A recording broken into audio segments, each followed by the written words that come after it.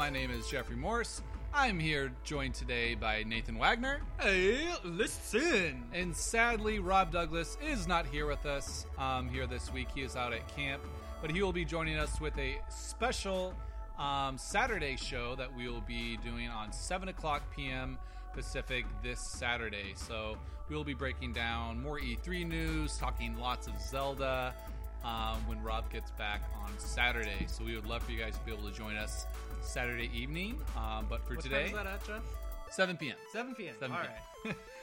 But for today, we have just Nathan and I, and we are going to be talking first about what we were playing this week. So, Nathan, you want to go ahead and start? Yeah, sure. Well, I've been playing kind of a lot of different things, but I started Ratchet and Clank for the first time. Yes. Jeff has been after me trying to make me play it for like the last month or two, so finally started it. Didn't get super far in, played it maybe like probably like an hour and a half, something like that. And I really liked it so far. I only got into the second world, but I love how beautiful it is. It's just, the game is just absolutely gorgeous. Like really, Jeff really was pretty. like, yeah, you were like, you said it looks like a Pixar movie, and you're totally right. Yep. It's like, it's absolutely beautiful. It's like you're playing like Monsters Inc. or something like that. exactly. And I kind of like, okay, if you guys don't know this yet, you'll learn. I'm terrible at video games, and I kind of like the fact that it's not like super hardcore or anything like that. I can kind of just play through, beat enemies easily, get I really like the weapons so far. There's a lot of different cool weapons. I got the drum one where it does like a huge explosion. Oh, the of sound. proto-drum? Yeah, and I got the there's a lot of area there's a effect ones. The flamethrower, flamethrower's a lot of fun in the beginning. The pixelizer's my favorite weapon. You shoot at enemies and it turns them into like little 8-bit blocky forms in themselves. So lots of really cool weapons in there, and like it's probably the best looking game on PS4 in my opinion. It's not super realistic, but the art style, the Pixar kind of animation style that it has, it's just pulls it off perfectly, and I'm really excited to see what Insomniac does with Spider-Man. yes, Because they're so good with that kind of open big areas, making it look really pretty, having lots of good weapons and interesting enemies, so. It was cool because it was like I'm kind of a little bit open world fatigued right now. Like there's been so many open world games, so it's a little bit open world, but it's kind of like more open areas and stuff like that. Yeah, you can it's explore, definitely linear. You kind of progress through different areas, so it feels kind of open, but at the same time you're kind of progressing through a level, and after you do everything, there's not a ton left to do in that area. Yeah, so I started that, and I'm enjoying that so far.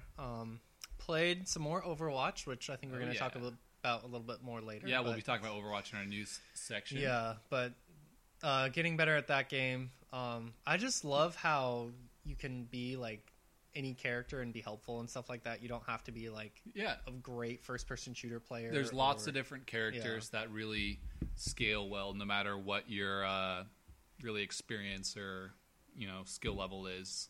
Yeah, which is really cool. Are you still maining Lucio for the most part? Or? Lucio's still like my biggest main, but I've been playing. What's the gorilla's name again? Winston. I've been playing him a little bit more. I love Winston. I'm still not great with him, but he's really fun to play as, and I like Winston's my favorite. He's great. So I've been playing him a little bit more.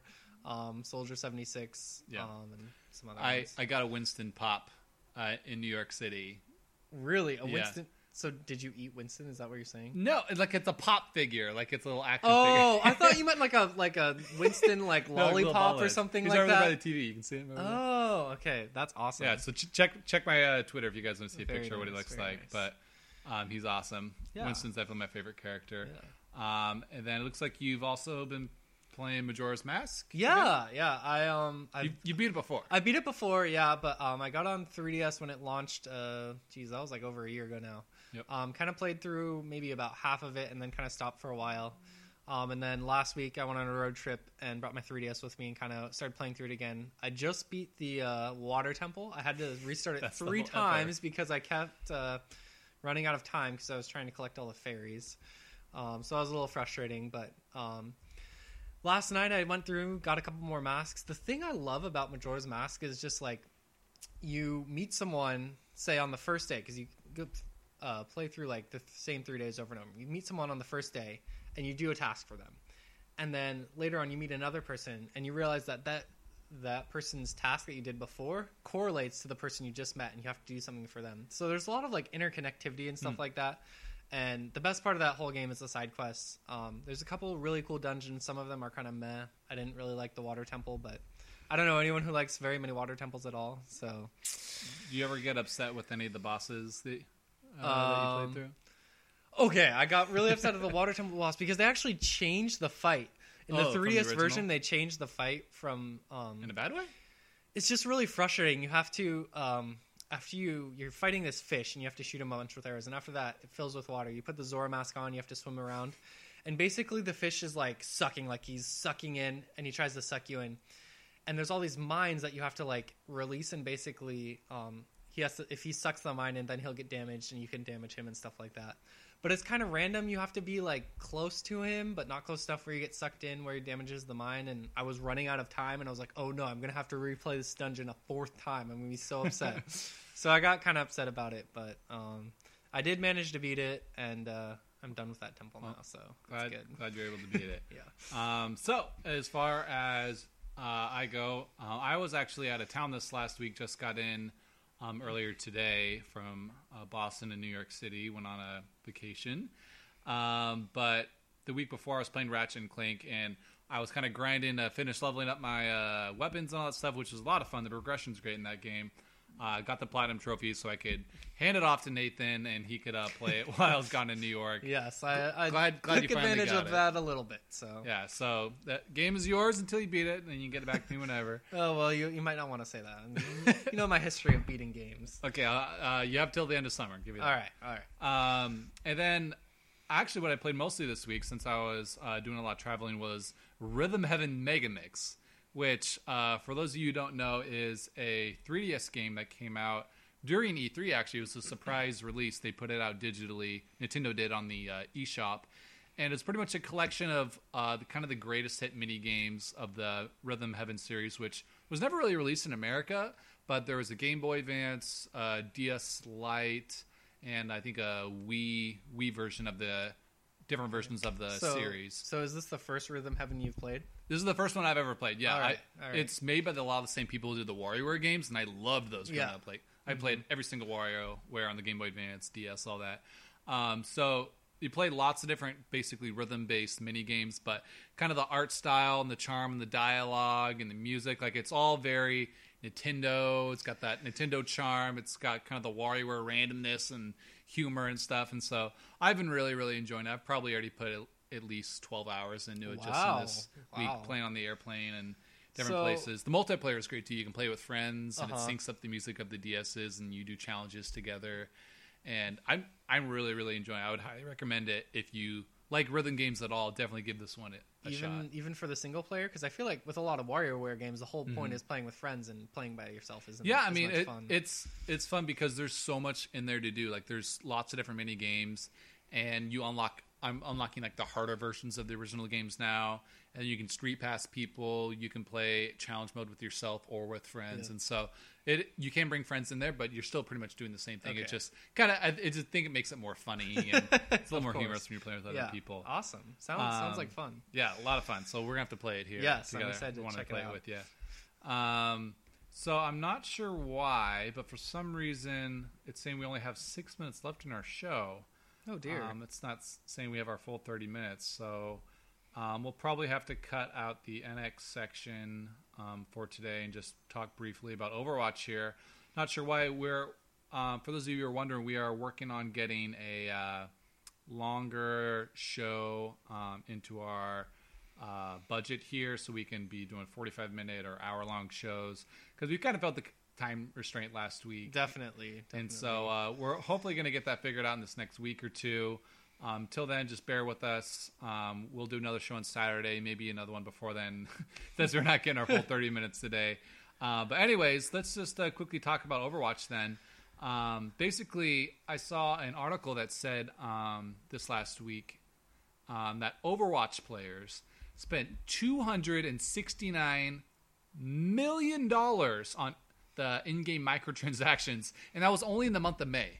And so the game came out on May 24th, and just in that one week, that last week of May, it made $270 million, which is I did the math here. It's about the equivalent of 4.5 million copies of the $60 game. That is insane. One of the things, because we didn't get Overwatch until I think a week or two. Yeah, after we it came got it out. right at the end of May. And one of the things that I kind of was back and forth on it. Wasn't sure if I wanted to get it. One of the things that made me want to get it is Blizzard was like, yeah, all our future updates and DLC and everything like that is all going to be free. You're not going to have to pay for it. We're going to basically make our money through microtransactions.